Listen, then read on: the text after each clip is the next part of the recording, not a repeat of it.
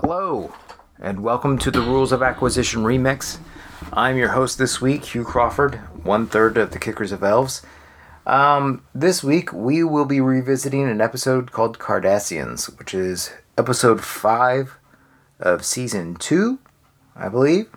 So, stick around after the episode where I will be going over some background information and just taking a look back in general. Alright, enjoy the show. Self-hating tribalism, racial dysphoria.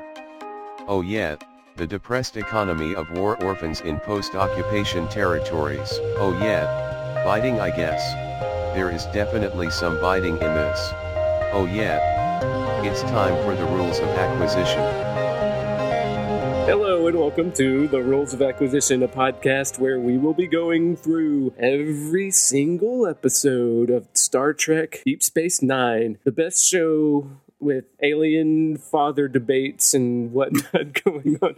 With transracialism. Yep, it's the best at that. Yeah, sure.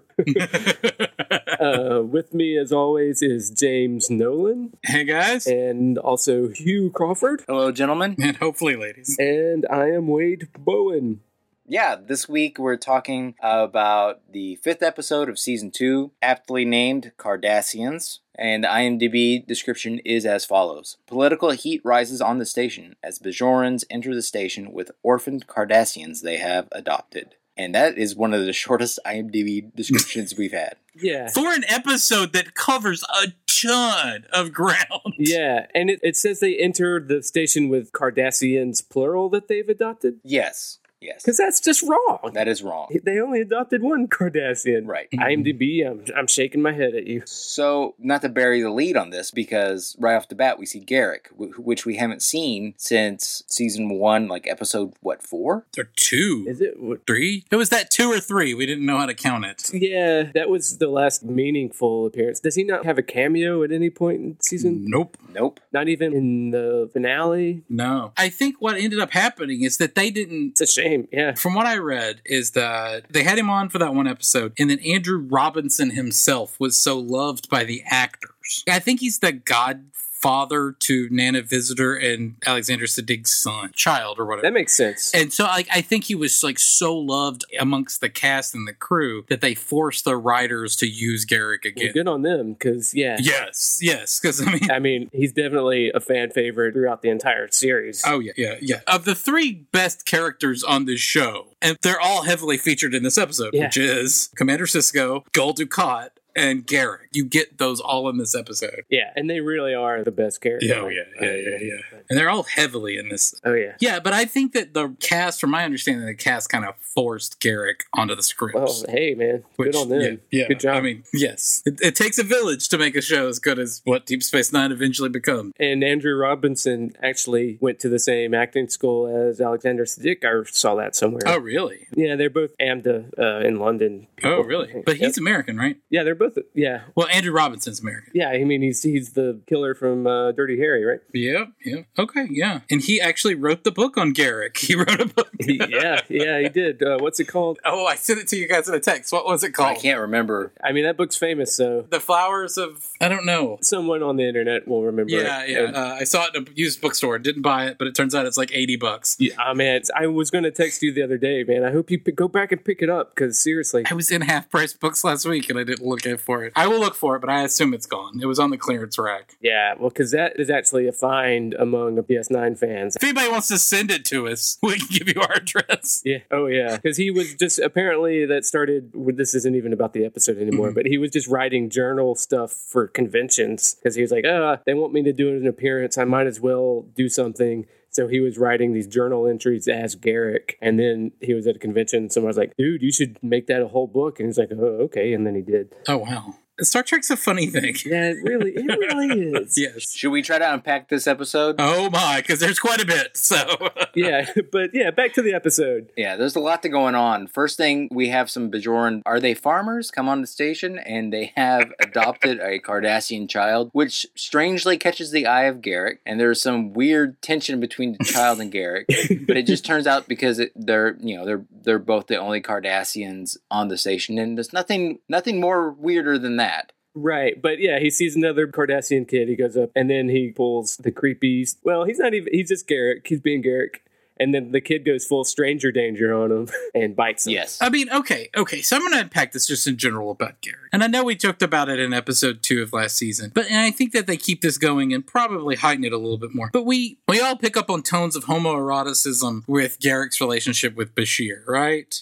And just in general, Garrick, even though we know that the story kind of goes in different ways, that there is sort of like I don't want to say a stereotypical homosexualness to Garrick. Do we all pick up? I felt like it was more overt in that last episode, past prologue that he was in, because he's like giving him massages and stuff. And this one, yeah, it's all... He shows up in his bedroom in the middle of the night. Well, that's true. Yeah, you got a point. I felt like the writers were trying to inject a little gay panic into that scene. Maybe a little bit. Oh, I thought they were just trying to show his spy, like what kind of Taylor can get into somebody's room unheard of in the middle of the night. I think they're just trying to tell that, telegraph that he's got more skills than meets the eye. Yeah, that's what I took. I don't think there was necessarily any gay panic in that particular. But to an extent, you could say this is also talking about this as a Julian episode, because we've talked in this whole podcast a lot about what are they doing with Julian. Yeah. And he's kind of a babe in the woods. He's like the innocent. He's like, what? I don't understand. And the whole Garrick, Julian Bashir dynamic is actually when he finally starts to work as a character, because it's almost a seduction, really. I keep going back to that. Like, they started off again with this scene with them having they say what it is, but it's not Raktachinos. But yeah, they have and I think in this scene, and I think it's supposed to show as a growth in Julian as a character, but you see a little bit more of a give and take. Right. Where Julian's giving a little bit more back. It's an education, though. It's not like a total sexual seduction. It's like No, I'm not saying sexual, but from like a spy craft, he's recruiting an asset, is what he's doing. There's flirtation to it. Yeah, that's kind of the whole kind of classic spy dynamic. Anyway, that is true. That is true. The seduction of an asset. And I'm not saying that Garrick is playing it as a flaming character. I'm not saying that, but I do think that there is a... It would be great if it were like a homosexual seduction, because Star Trek is classically afraid to touch that territory anyway. Yeah. And they're not doing it here. I mean, they were still making shows in the 80s and 90s. I mean... Yeah. Well, exactly. I mean... I have a feeling that the 2017 Brian Fuller Star Trek, I assume they'll correct that. Yeah. But I think, they were still a product of their time. I think that whenever I'm watching this, I feel like there's a familiar trope with Julian as the doctor, and it felt familiar, and I kept on going over it in my brain over and over. And I think he's a Dr. Watson type character. Mm-hmm. So you need somebody who needs to have their eyes opened to something, but you have to have a reason for them to be along on the journey. Julian is not smart enough to connect all these dots on his own. Yeah. But being a doctor, that he is capable. Like, the capacity is there. And if Garrick was alone, he wouldn't have any need to say these things out loud to us. Yeah. So, and I feel like that's why you picked Julian for this particular adventure. Mm-hmm. You know what I mean? I feel it really wouldn't work, or it would lag. I don't know if it was another character. No.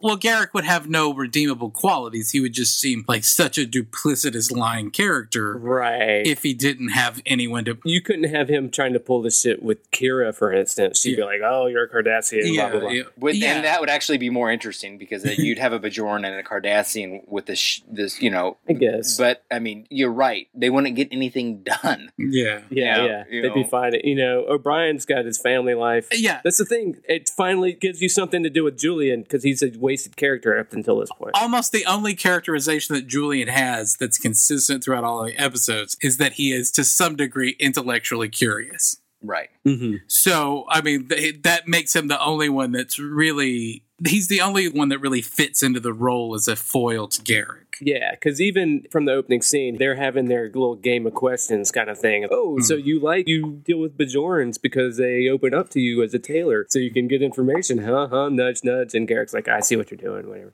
I am no more a spy. I mean, there's little things like that I thought that they were giving Bashir to push back on that I liked. That there's, where Garrick said, I'm no more a spy than you are. And he kind of cleverly says, what, a doctor? Right. That's sort of a clever play. And I think that it's showing that Garrick and Julian not on even ground, but are on more even ground. Starting this episode off than they were in A Man Alone or whatever episode it was last season. Right, because they are actually friends, but there's a playful back and forth between them. Yeah. Because Garrick is a man of lies. He doesn't tell the truth. Yeah. Because he doesn't believe in it, he says at the very end. Which I love that they give this great, the whole show, this whole show, which goes in so many interesting places. Yeah. It finally lands on an homage to Practical Truth. Or postmodernist truth.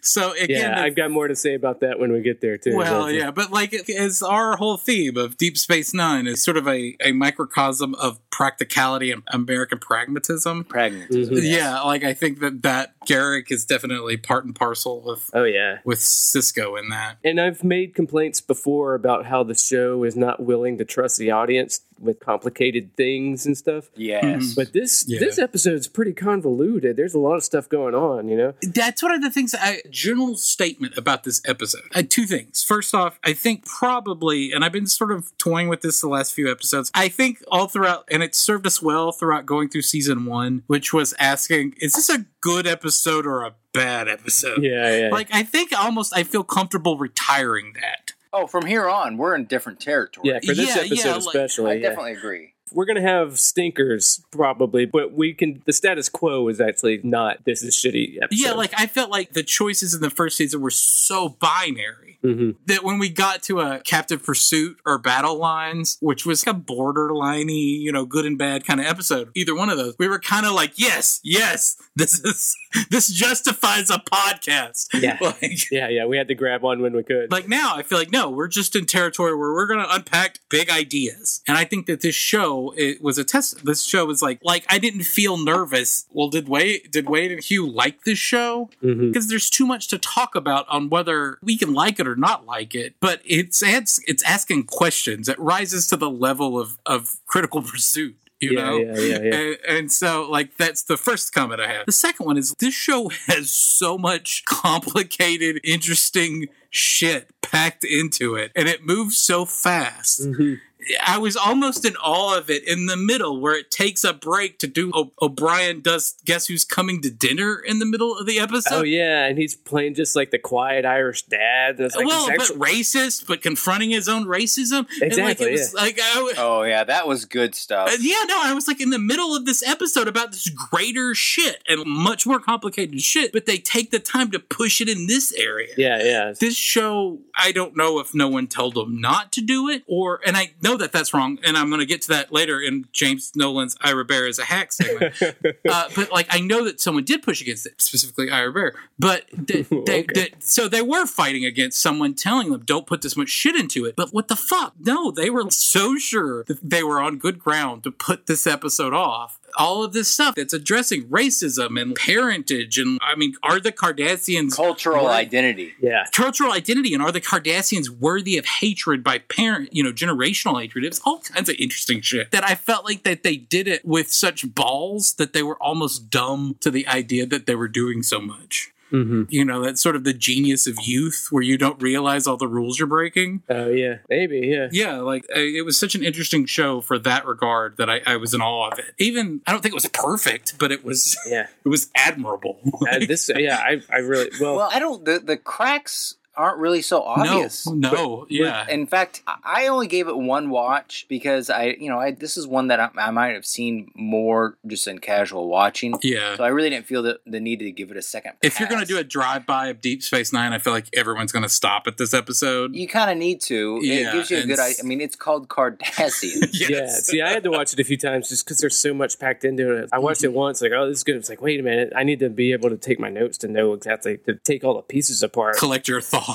Yeah. So we haven't even. He just got bit by the kid, stranger danger. Yeah. Cardassian bites him, and then Julian just shows up to the ops, and he's like, "Sorry, I'm late. This kid bit, Garrick." And then they're like, "There's another Cardassian on board." And Oda's like, "What? I didn't know about this." And then all of a sudden, there's a call from Gul Dukat, who's already been informed. Just a bit of plot cleanup here. Do we believe that we know that Gul Dukat wasn't called by Garrick? So Gul Dukat was probably called by the butt face guy. Yeah. The guy whose place was composed of 2 crab butts, Yeah. and whatever the fuck was on the top of his head, which was gross and made me want to throw up. Right. Yeah, yeah. Okay. He had the baboon ass on his face. Yes. And then little something else on the top of his skull. Well, I mean, let's stop for 1 second and give them credit for having a memorable character for that. Because up until here, they just give somebody some silly putty on their nose, forehead, give them a mullet or a Lisa Frank sticker on their forehead. Right. Yeah, they had more money second At season. least because for storytelling purposes, that particular character had to be memorable. Yes. Or else you would have just forgot what? Yeah, because there's so much unsaid shit going on with this character. Yeah, that's true. That's a good point that he stands out, so you notice him. He has to. Yeah. And there's that one scene where they spent all their makeup budget. Well, no, they had a good makeup budget because they had all these Kardashians. Yeah, this is a pretty makeup heavy episode now that I think because he's at the Dabo table. Yeah.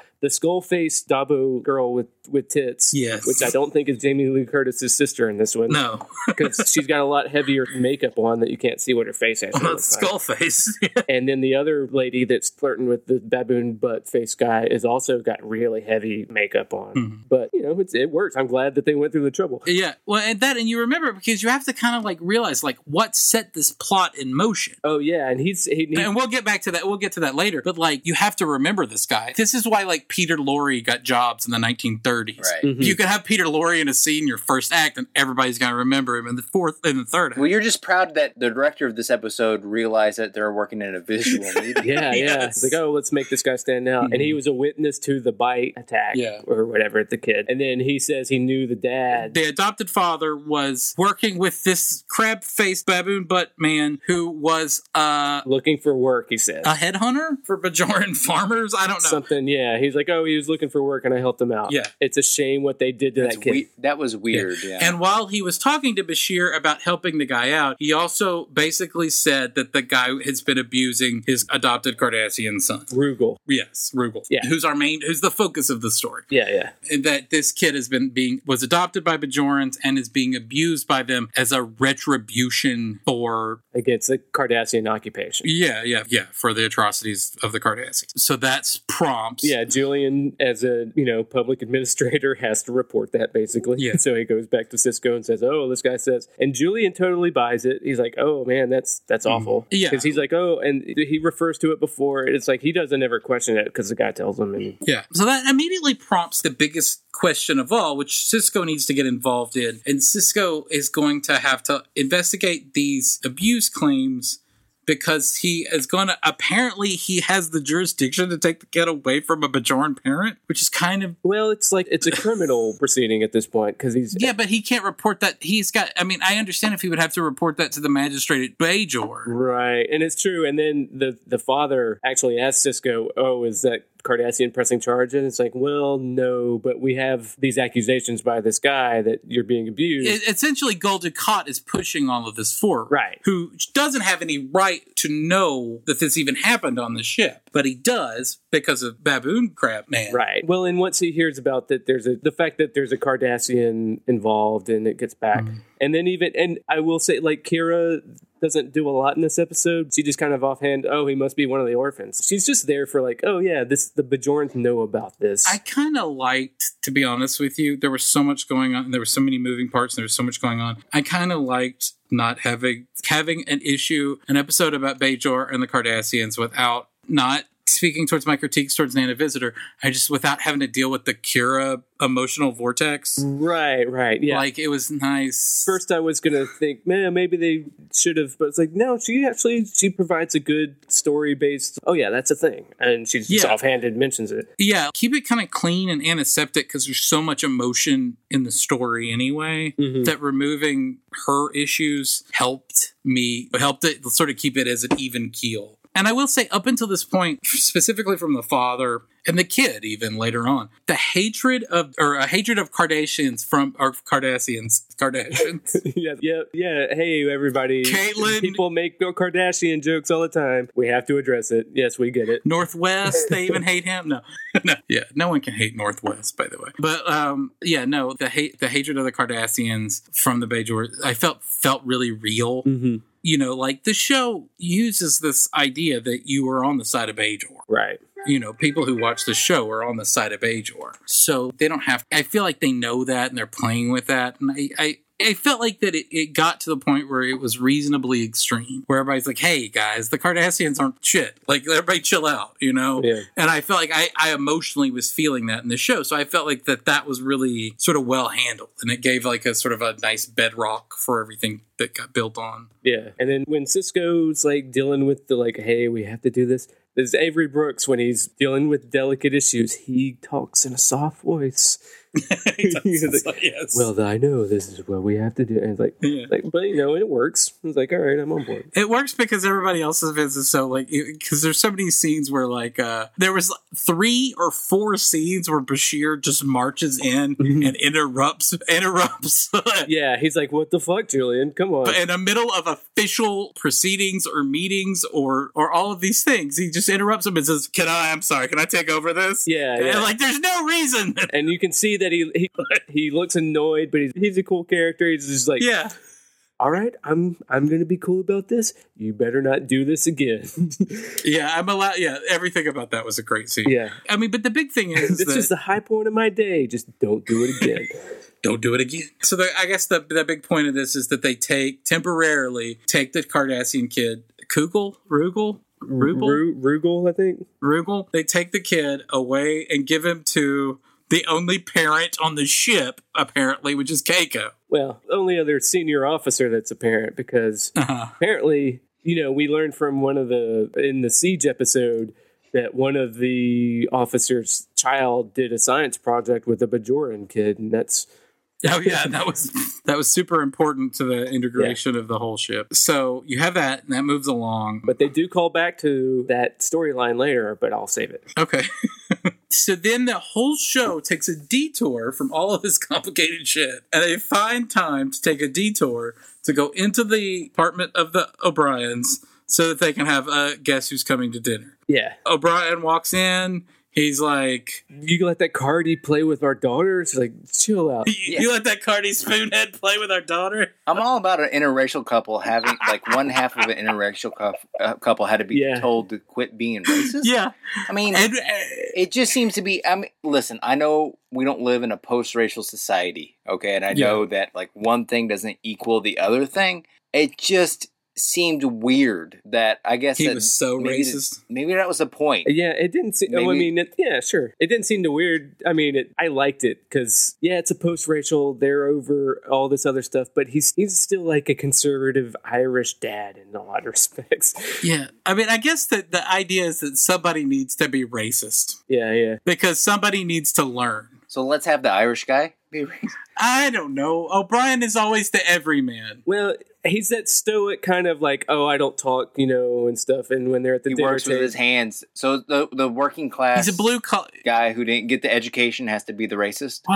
well, he's also a vet from the Kardashian War. Yeah. So And, you know, yeah, he's been in the shit. If you're gonna force a cast member of Deep Space Nine to be a Trump voter, like O'Brien has got is demographically the guy that's gonna have to get well, like, forced. let's not get crazy here. He's still evolved in most of his thinking. And he later on, when he's No. Yeah, he's not. and he feels bad about his racism towards the Kardashians when he has to explain it and he can't. Yeah, no, I You know, which is a great scene. Like that whole scene with them where they slow it down and just deal with his feelings towards the Kardashians, and like the kid's more racist towards the Kardashians than he is, and he has But to yeah, explain. he has to focus. Like he says, like, "What? Don't you hate Kardashians, do?" It forces him to have to, hey, guy, you are, and it sort of unveils it. I've met some Kardashians I didn't like, but I've also met some I do like. Well, one anyways. Yeah, he was kind of like, he was really careful with that delivery. wasn't he? No, and I think that like it convicted. Like, okay, I'm willing to just say, like, no, he wasn't mistaken. He's racist against Kardashians. It's come up several times in the show so far, Right? And it's because he fought Kardashians in the war, and I'm sure Grandpa said,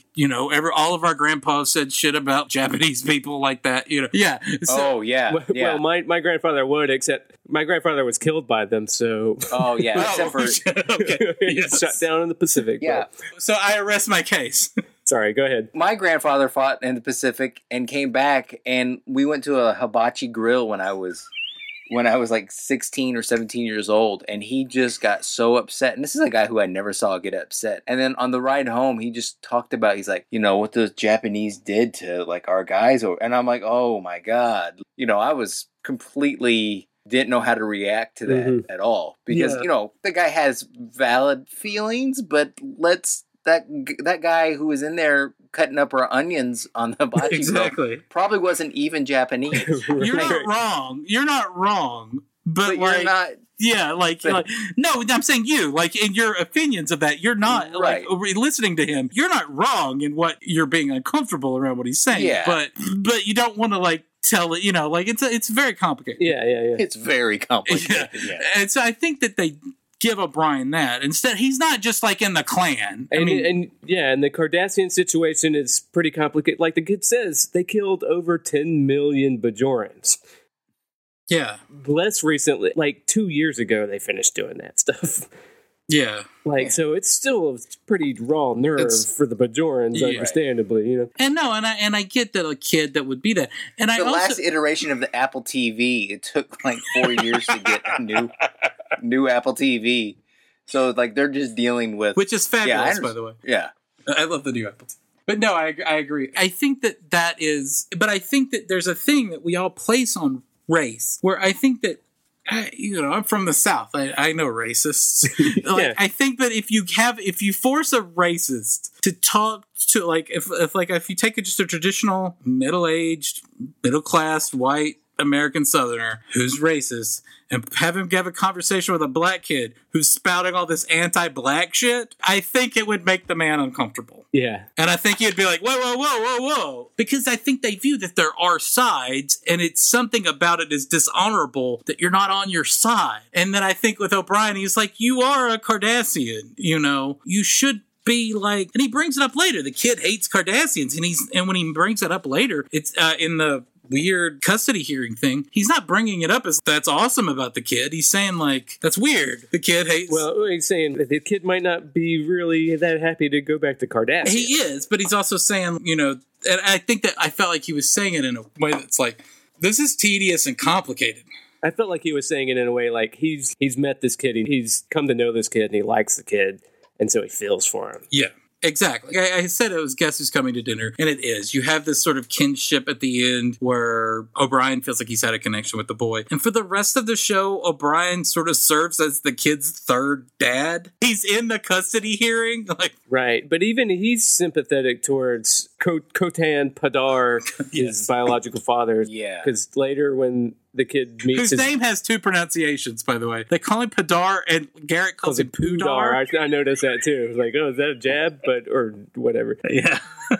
Garrett comes from the southern part of Cardassia. Is that right? Different dialect. Yeah. He calls it Pudar. Yeah. It's a pecan and pecan. He had Pudar come over for some pecan pie. So, yes, but that whole sequence in O'Brien's house is great. It's what I love about Deep Space Nine. Yeah. And I don't think they rushed it in a scene where a lot happens. Yeah. In an episode where a lot happens. They didn't really rush it. You have a nice 3 sequences. No, yeah. He tries to eat the Cardassian food. It's like, this is awful. And he pushes it. Like, that's when he first really actually bonds with the kid. Is like, he pushes it away. The kid pushes it away, and their glasses, their dishes clink. And he's like, oh, see, this kid's all right. He thinks it's food shit. Yeah. But what Keiko didn't tell him is it's really good with some authentic Yamek sauce. Oh, right. But yeah, it's a great sequence. And then the conversation later when O'Brien is up late setting his fantasy league for next week, and the kid comes in. All right. And then he wakes up with a dark-clothed Garrick looming over his bed. Yeah. Oh, yes. And then that scene. And then, which, by the way, the outfit that Garrick wears through the whole second half of the episode looked like it was designed by 1974 Jack Kirby, and I was in love with it. Yeah, that green little vest thing. Green with those weird piping things all over. Yeah, it's like his chest is shaped weird, because he's Cardassian. Yeah. But so it goes along. They go on this little sojourn to an orphanage in the middle of the night, which they're not really. He wakes him up. Bashir goes to Sisko and says, "Hey, Dad, can I borrow the car?" Basically, and Sisko's in his nightgown or his little kimono or whatever he sleeps in. It's like, what? Come on. You really think I'm going to give you... And then he gets a call from Gul Dukat, and then, Garrick must have known about this, and it's like, I guess you have to go now so we can get to the bottom of this. Yeah. So, all right, here are the keys. Yeah. Basically. It does seem like every time somebody wants to use a runabout, it's a big pain in the ass for Cisco. Yeah. I love it. And Cisco is I love that his first response to everybody is sarcasm. And I felt like that was unique, probably in 1993. Probably. Oh, yeah. That wasn't like at least a sci-fi, that wasn't like a In standard sci-fi, trope. I mean, Bart Simpson was using sarcasm. Right. Yeah, that's true. But yeah, I don't think that it was a default for like educated adult men like it is No, now. especially for a commander or captain in Star Trek. Yeah. Well, Yeah. maybe Kirk was So sarcastic in sometimes. this way, it was sort of pre-Aaron Sorkin, where everything is sarcastic. Yeah, right. Like, I think, yeah, so they go to this orphanage sequence, and this whole sequence is kind of like a work of beauty in this show. I felt like it would have been the first thing that a hack producer, like, well, let's say Rick Berman, would have cut from the episode, where they get the file, but that's just a MacGuffin, and nobody gives a shit about the file, but they go in and hack the computer. He's good with isolinear sub-processors. I dabble in them. Yes. And then, Garrick, it turns out, has high-level skills that he's trying to, like, right, I don't know how I get these. the orphanage lady is like, well, we don't have the records. And it's like, I wasn't working here at the time. She's like, I was in the underground, she says, with a pointed look at Garrick. And he's just like, Exactly. oh, that's wonderful. Perhaps we met before, which is great because it leaves open questions like, in battle, or was he working with the underground? We're going to let that slide. We're going to leave you questioning. Exactly. But- Everything about Garrick is open. There is almost no question answered in the sequence, but everything is so beautiful. Yeah. And it's just kind of laying pipe for better stories later. The one thing I did say about this whole sequence, Julian is like, oh my God, we have to sort through so many files in the computer.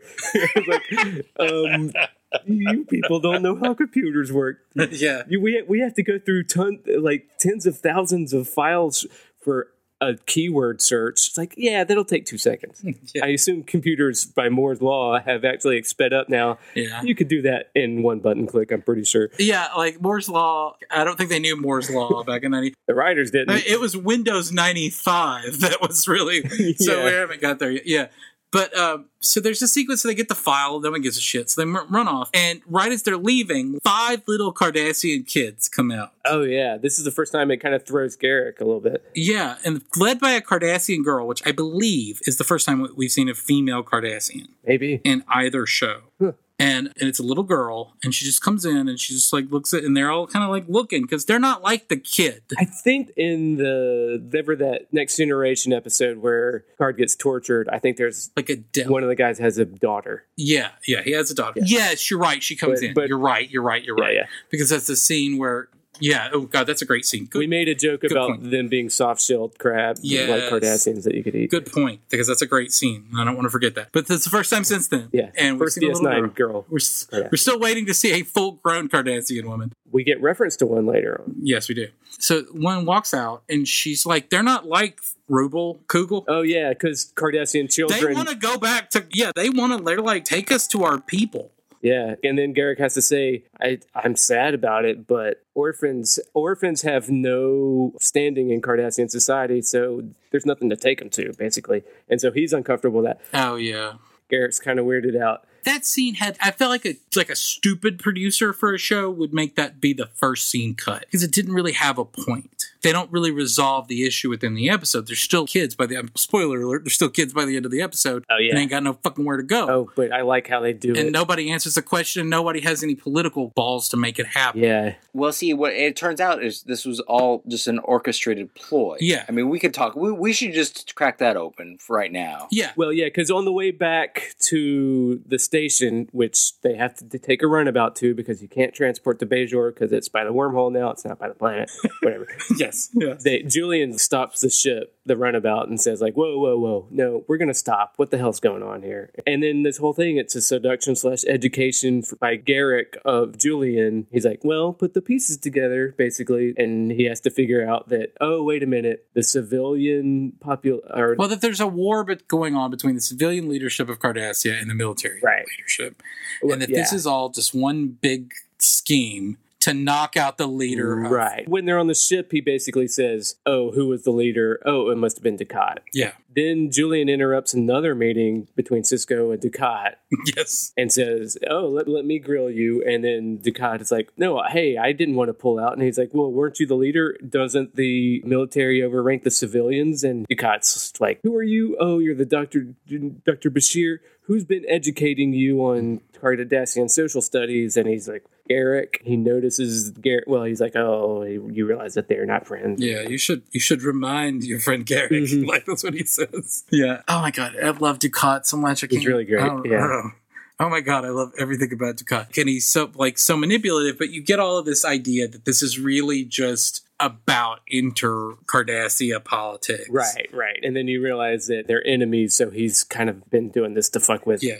And to sort of open the kimono here, Garrick stole a civilian's kid, burned his house, right? Dukat did. Yeah. Not Garrick. No, I'm sorry. Dukat I know. did. I'm sorry. You said Dukat Garrick. It's questionable. burned down a civilian leader's house. That's implied, but Yeah, they don't say it.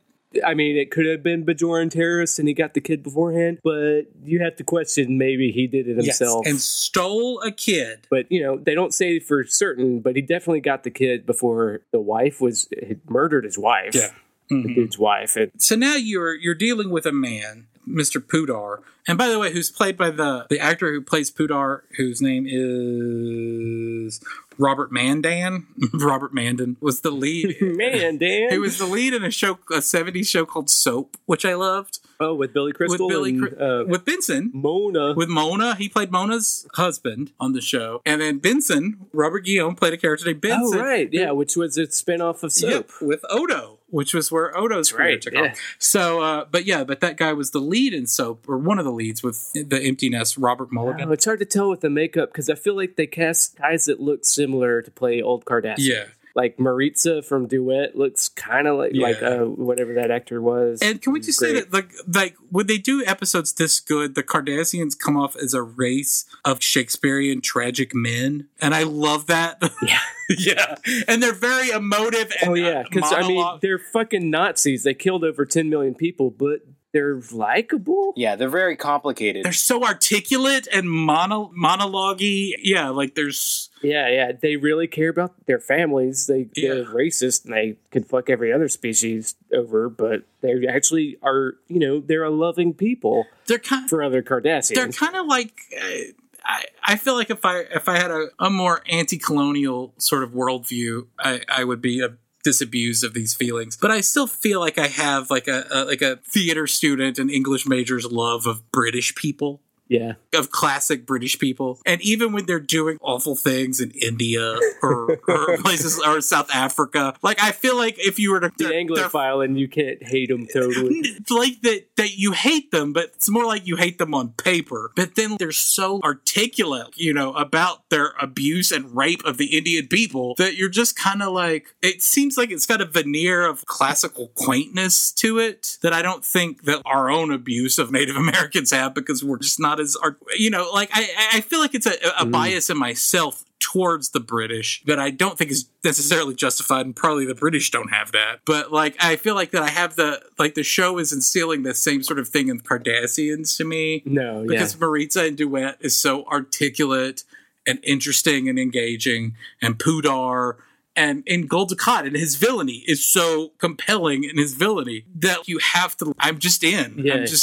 I'm interested in you. Oh, it really is. I don't like you. I don't think that you have a point. I'm not saying Cardassians did nothing wrong, but you. Yeah, it's really amazing that they can make space Nazis this relatable. Yes.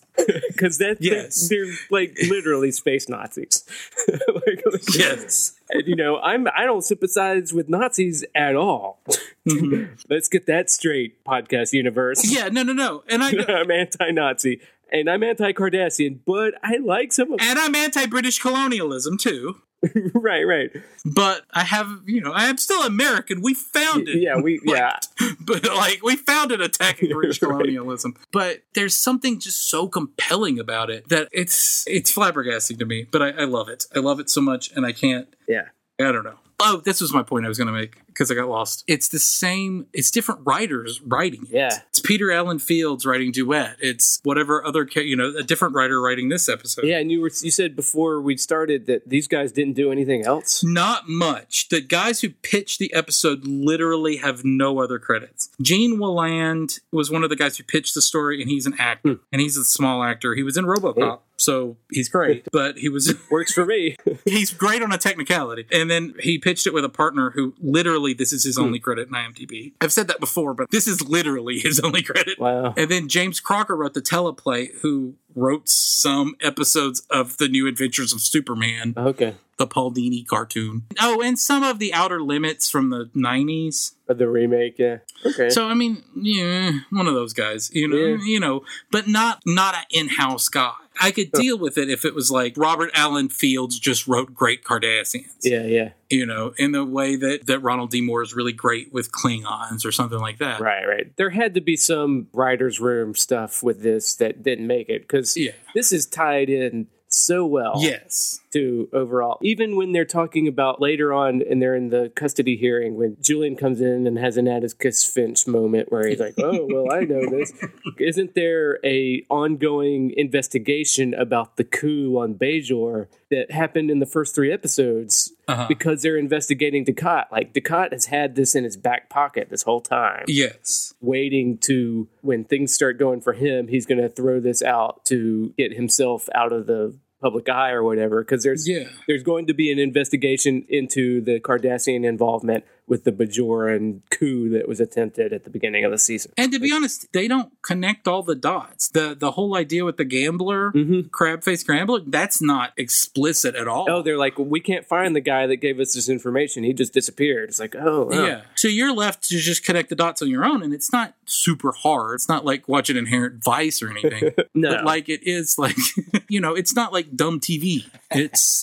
Yeah, I feel like in a lot of Star Trek, like Berman and other showrunners and all, I don't trust the audience to do that stuff, but somehow this slipped through the cracks. So I feel like maybe they're already starting to work on pitching Voyager or something, so they're involved in this other place. Yeah. Their attention's diverted so that we can have this great DS9 stuff, because, they nowadays you would have that kind of detail where you have to figure it out now, but goes back to our whole premise of this podcast is this is like a precursor to the golden age of television. Golden age of television. And I mean, you have some the hatred of having a kid self-hate his own race is, I think, a little bit more ahead of its time and incendiary than we give it credit for. Imagine if this was a NYPD Blue episode, and this was a black kid who was being raised by or a white kid being raised by adopted black parents to hate white people. Yeah. I mean, can you imagine how incendiary that would be as an episode of television? Right. Yeah. I mean, that's like some Sam Fuller movie shit. Yeah.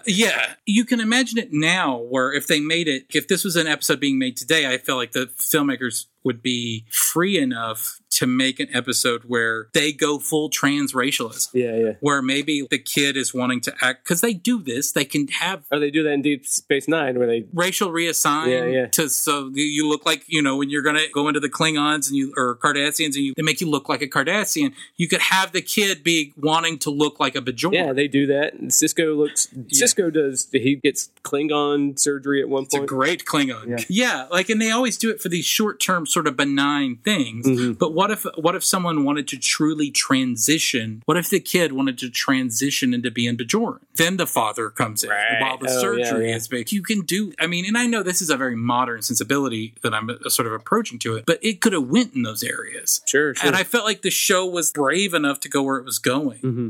And I give it so many points for that. I mean, this is interesting. This is why I love the show. And to make my point, in James's corner of Ira Bear is a hack, he fought against this episode for that very reason. Really? What reason? He thought it was too controversial. Oh, because he was a self-hating Cardassian?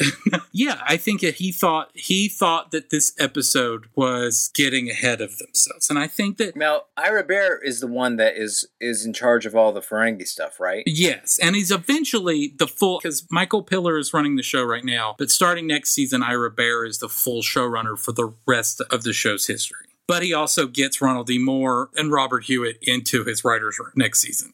Right. So he's the one saying, no, we need goofier. We need Quark episodes. If we're gonna talk about a race, we have to have a clear stereotype that we stick to, like I do with the Ferengi. Yeah, yes. And I think that he is just, I don't know. And I mean, he just said that I fought against this episode, even though he knows everyone loves it. So he's brave enough to admit this. So he's not like a duplicitous asshole. That's cool. Yeah, right. So he's brave enough to admit. You're gonna go the full, he's a hack. I feel like I'm obligated to fight for him. But, I don't have... Yeah, no, that's fine. And that's fine. Oh, I will. I'm going to play devil's advocate it, but I'm not there yet, because if he fought up against this episode, I was like, man, come on. Yeah, and that he just thought that it was they were playing with fire. And maybe, Yeah, you want to play with fire. Exactly. That's where greatness comes That's from. what makes the show, is you play with fire. Right. And I think that maybe that's just He wanted another move. If you want the series to be Move Along Home or Babel, Yes. then that's like death. You have to do this to make it relevant. Yeah. And sometimes Star Trek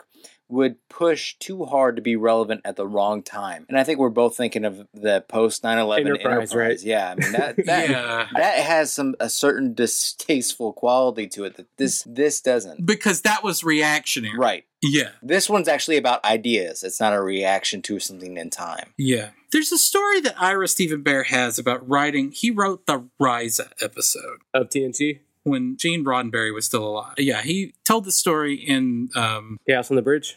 Chaos on the Bridge, where he was Patrick Stewart wanted an episode where Patrick Stewart got laid. Yeah, Picard. Fuck, what is this? Picard got laid. Who's this Patrick Stewart guy? Why is he getting laid on our space station? It's in the holodeck. Don't worry about it. So Ira Bear goes to Gene Roddenberry and says that he has this idea for a planet where there's lots of hot sluts there or whatever. I don't know. And Gene Roddenberry's like, why isn't it like a whole planet about all of this sort of non-barrier sex? You got gay dudes, you got female, you got... That was Roddenberry's take? That was Roddenberry. I mean, he was full Sure. No, that's off great. the reservation. See, here. that's why. Yeah, no. I'm going to make this point. I'm going to defend Roddenberry here. I think that is a kernel of a great idea. Obviously, it's 1990, probably 1989 when this episode aired, so you can't have full gay stuff. But I think he's telling you to, on the script stage, push the goddamn boundaries, and then we'll TV it up later. Yeah. There was a controversial early Star Trek episode that they cut where they were just going to have like an incidental gay couple in the background, and they're like, nah. And that was the network's. Yeah, also, he wrote an episode where a white guy kissed a black girl in 1967, and it was like the greatest thing ever. And then he made them wear dresses in Next Generation.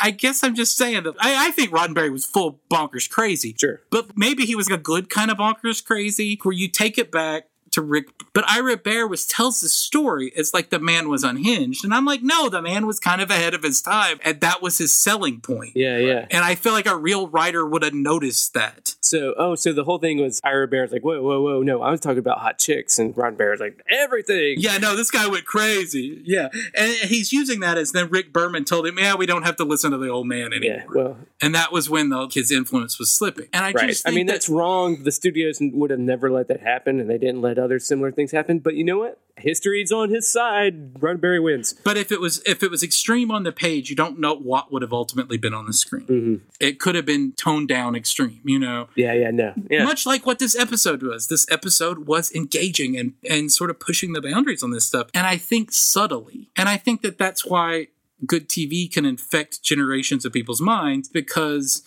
what sci-fi does is, yes, this show would have been unthinkable airing in 93 if it was white people and black people. Mm-hmm. But it's not white people. It's spoonheads and wrinkled noses. It's so removed that they can do these storylines, but it still sits in your psyche. It still changes. Yeah. It still changes a generation's morality as they watch this. And then all of a sudden, the black and white stuff changes too. Yeah, it's hard. Yeah. It's hard to talk about now I'm just trying to think of the forefront. Transgender issues is sort of the forefront of where we are, like at this moment of social advancement. And Muslims, probably, Islamic people. It's too painful to do them directly. Right. The way a South Park does, and I feel like you shut off too many ears. But Deep Space Nine can get in under the radar and take you unawares, and I feel like people on some sci-fi writers get that, Ronald D. Moore and other people, and some people fight against it.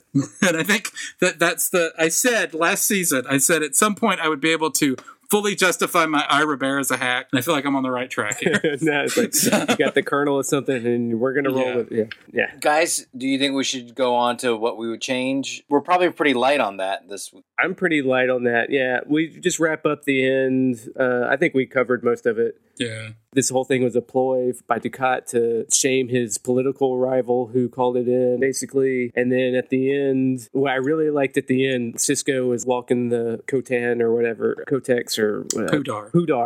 Yeah, Kotan Pudar. Hadar, yeah, whatever. He's walking him off. Okay, well, hey, because the guy is actually wants to do the right thing. He's another Cardassian. Mm-hmm.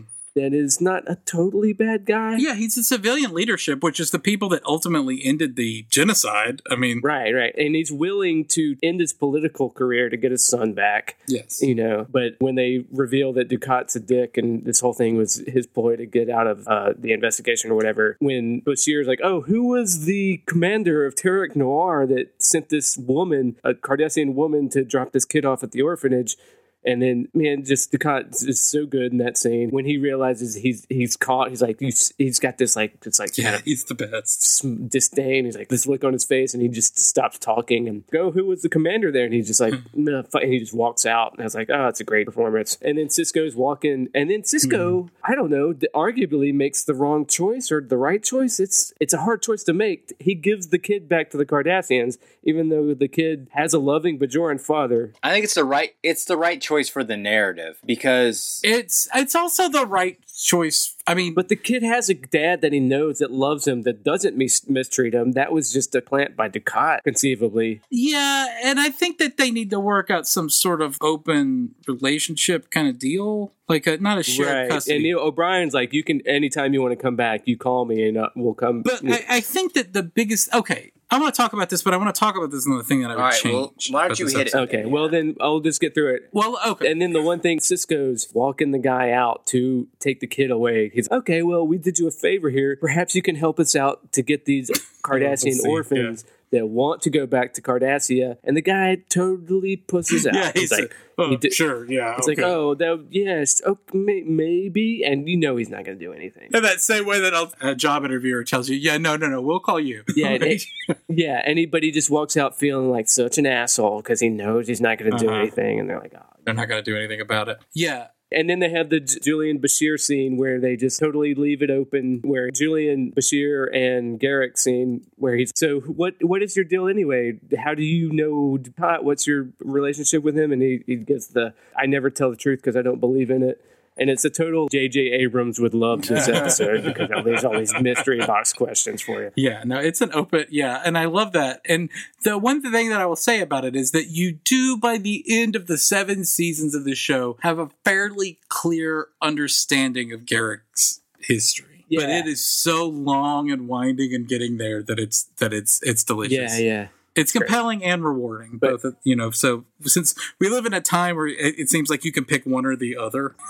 Yeah. Yeah. But it's both. Yeah, totally. But okay, so we've gotten through the plot. What would you fix, James? Okay, it's a very sort of subtle writer's thing that I would do throughout the episode, but I think that I made an assumption that the kids that were being abandoned, the war abandoned, I guess I just assumed that all of the leadership during the occupation were there, like it was just male soldiers sort of stationed there, and so any Cardassian children may have been had with comfort women and were sort of like bastards. Oh. And I felt that, and I don't know where I got well that because from. we've had comfort, like we've seen that aspect before that happened. Yeah. We've established that Cardassians, like when Kira rescues the war hero at the beginning of the season, she's like, hubba hubba, you like Bajoran women, and the guard is like, hey, I like Bajoran. And there's definitely like a comfort women kind of thing going on. Yeah. I don't know if they can breed or not. Yeah, I don't know that either. But I just assumed that maybe like they weren't legitimate. Yeah. They weren't in the families of Cardassians. So that was probably why they were left, was because they were bastards. Why else would you leave kids there? I just took it as Cardassians are so family oriented. We get that in this episode. Yeah. Even Pudar says, do you know what Cardassian family values are like? I don't know about you humans, but sometimes we have up to 4 generations eating at the same dinner table. Yeah. So like Cardassian soldiers would take their families with them. They would not. Then why would they abandon kids if they weren't? And then they died and their parents are dead. That's what it is. They died. Because there's like Bajoran terrorists. Yeah.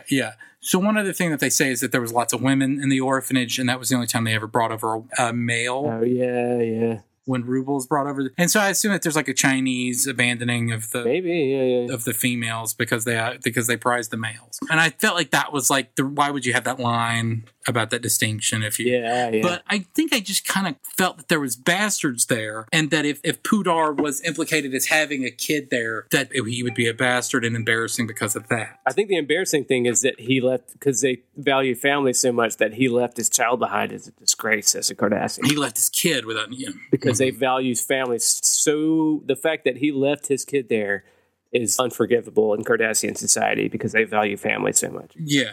You're right. All of that's right. But I think that I felt that there was like this subtext about these kids being like sort of off limits. And I kind of liked that. Yeah. And so when they started talking about the parentage of him and does Pudar get the kid back, I guess I thought that he was an abandoned bastard. And then I think that if you're talking about an abandoned bastard, then the Bajoran father has total claim. But this was a kid who was kidnapped, whose family was murdered. Right. It's clearly not a bastard because he's telling the kid, I took the loss of your mother so hard, basically. Yeah. And I thought you were gone. And it's like he would have been a good father, probably. Yeah. So he was kidnapped, and the evidence was probably manufactured to show him as being murdered, and all of those sort of issues. So it makes me think that changes that. Then no, he was wronged. It's not like he abandoned. Yeah. Yeah, he was wronged. It wasn't like he was abandoned. And so that sucks for the Bajoran father a lot. Right. It's a hard decision. Yeah, but I mean, and it's bad on that. I mean, and Sisko knows that. But the father did not abdicate fatherhood in any way. Right, exactly. So he definitely deserves the kid back. God, it's such a... I would have liked to have seen that at least a little bit, sort of, because if they don't debate over the nature of the kid, of why he was abandoned,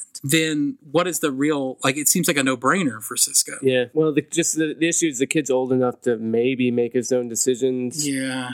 But he's not, and it's a hard decision that Sisko has to make, and he might even regret it. But it's like, it's not wrong. Yeah, no, I agree, and I feel like there needs to be, if Sisko wanted to add an amendment or an addendum to it, where he's got, or the Bajoran father has to get some visitation rights or some sort of... Yeah, they should have. And then O'Brien kind of covers that, says, hey, if you ever want to come back and visit, you give me the word and we'll make it happen. O'Brien's trying to squeeze in like visitation rights too. Yeah. Well, I just real quickly wanted to say that the one thing I wanted to change is a little bit in the Wade territory, because I didn't have a whole lot wrong with the actual episode. I really didn't like the title of the episode. I thought it was like that's... Yeah, it deals with Cardassians, but it doesn't tell what's it saying. This whole series could be called, instead of Deep Space Nine, Star Trek Cardassians. I mean, so I thought it was kind of a lazy title, and it really doesn't clue you in on any insight on what they're trying to say or do. Yeah. So, yeah. Yeah. And honestly, I think even if you just left it not even plural, just call it Cardassian, because it's about what it means to be Cardassian or something. And that'd actually be better. And it's only one Cardassian in particular we're talking about, with Rugal or whatever his name is. Yeah. Or orphans, or there's any number of things that's going to be like called. Orphans would be good. Yeah. I mean, I don't have a whole lot, because when I was trying to think about what I would fix, at one point I was like, you know what? There's not really any women in this episode. Jadzia doesn't even show up. Mm-hmm. Right. And then so when I saw that, I was like, oh, they should have brought Kira in since she's but then I thought about it and like, you know what? Actually, I like the only women in this are the orphanage ladies, and they're mainly absent, which almost thematically, if it was a choice, is interesting. Like the only women, the mother is dead. Mm-hmm. The woman, they make a point of pointing out that it's a woman that dropped him off at the orphanage that worked on Terek Noir with the military that Dukat obviously sent. Mm-hmm. So at the end of the day, I'm like, you know what? I'm okay with just being all about fatherhood, fathers and sons. Yeah, I mean, yeah, exactly. And then there's Keiko, and she's good in it too. Yeah. Everybody likes to shit on Keiko, I feel like, but she had a good. She was like a moral center of that family and everything. She's trying to do the right thing.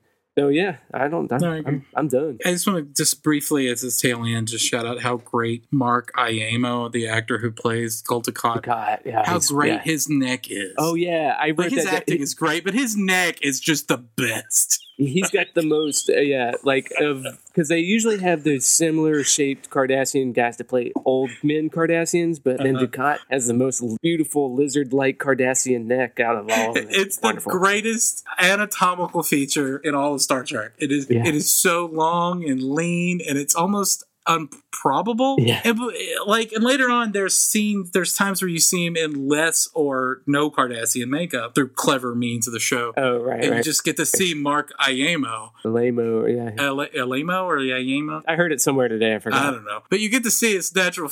Yeah, and it's so great. Yeah, it looks more natural on him, but when they put him in the Cardassian makeup, it looks so... I don't know. He's the only person that really really looks like just not a man in like a goofy suit. Yeah, yeah. He really it's great. They're all wearing basically furniture upholstery.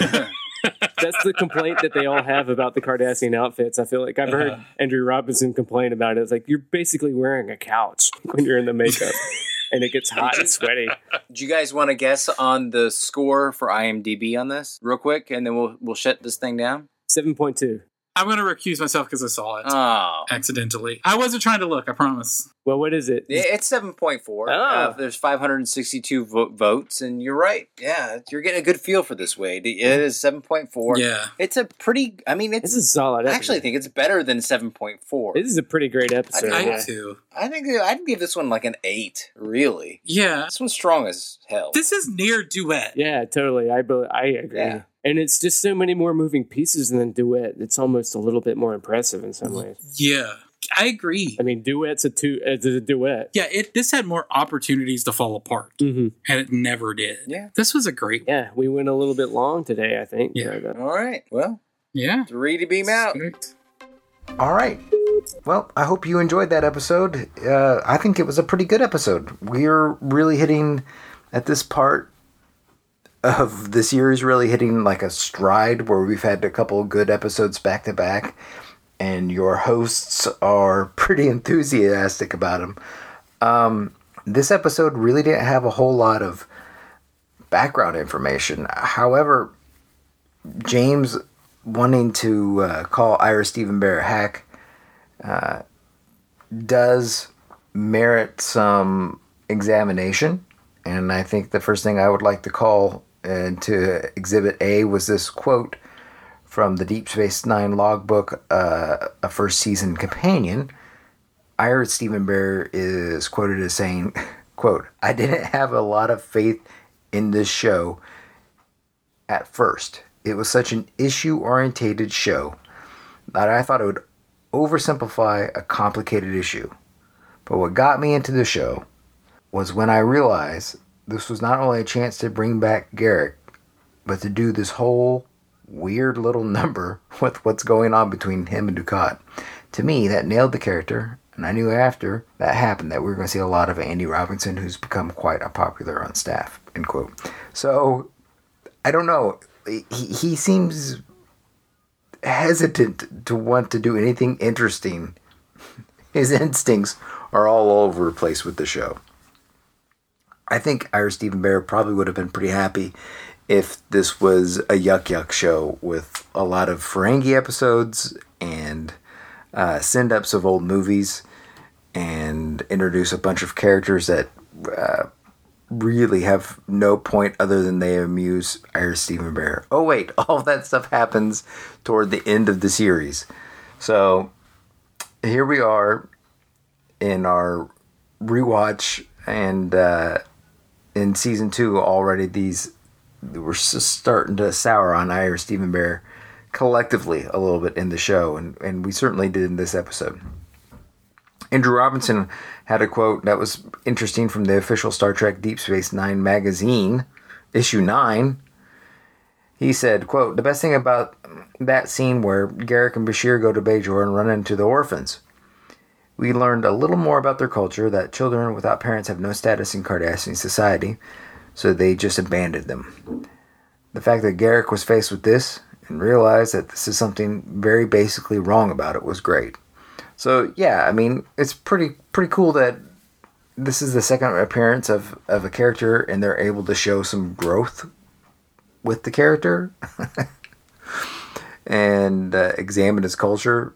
Garak is such a great character. They should have figured out a way. Like, they had such a hard time with their core casts, and then they had this great set of secondary characters that were in a distant orbit around the rest of the show, like Dukat and Garak. I mean, of course, they were shady bad guys, but when you look and talk to anybody about Deep Space Nine, what they like about the show is how it's not a black and white show, how everything's in shades of gray, and what's more gray than literally the Cardassians, but also in their behavior and moral code, I guess.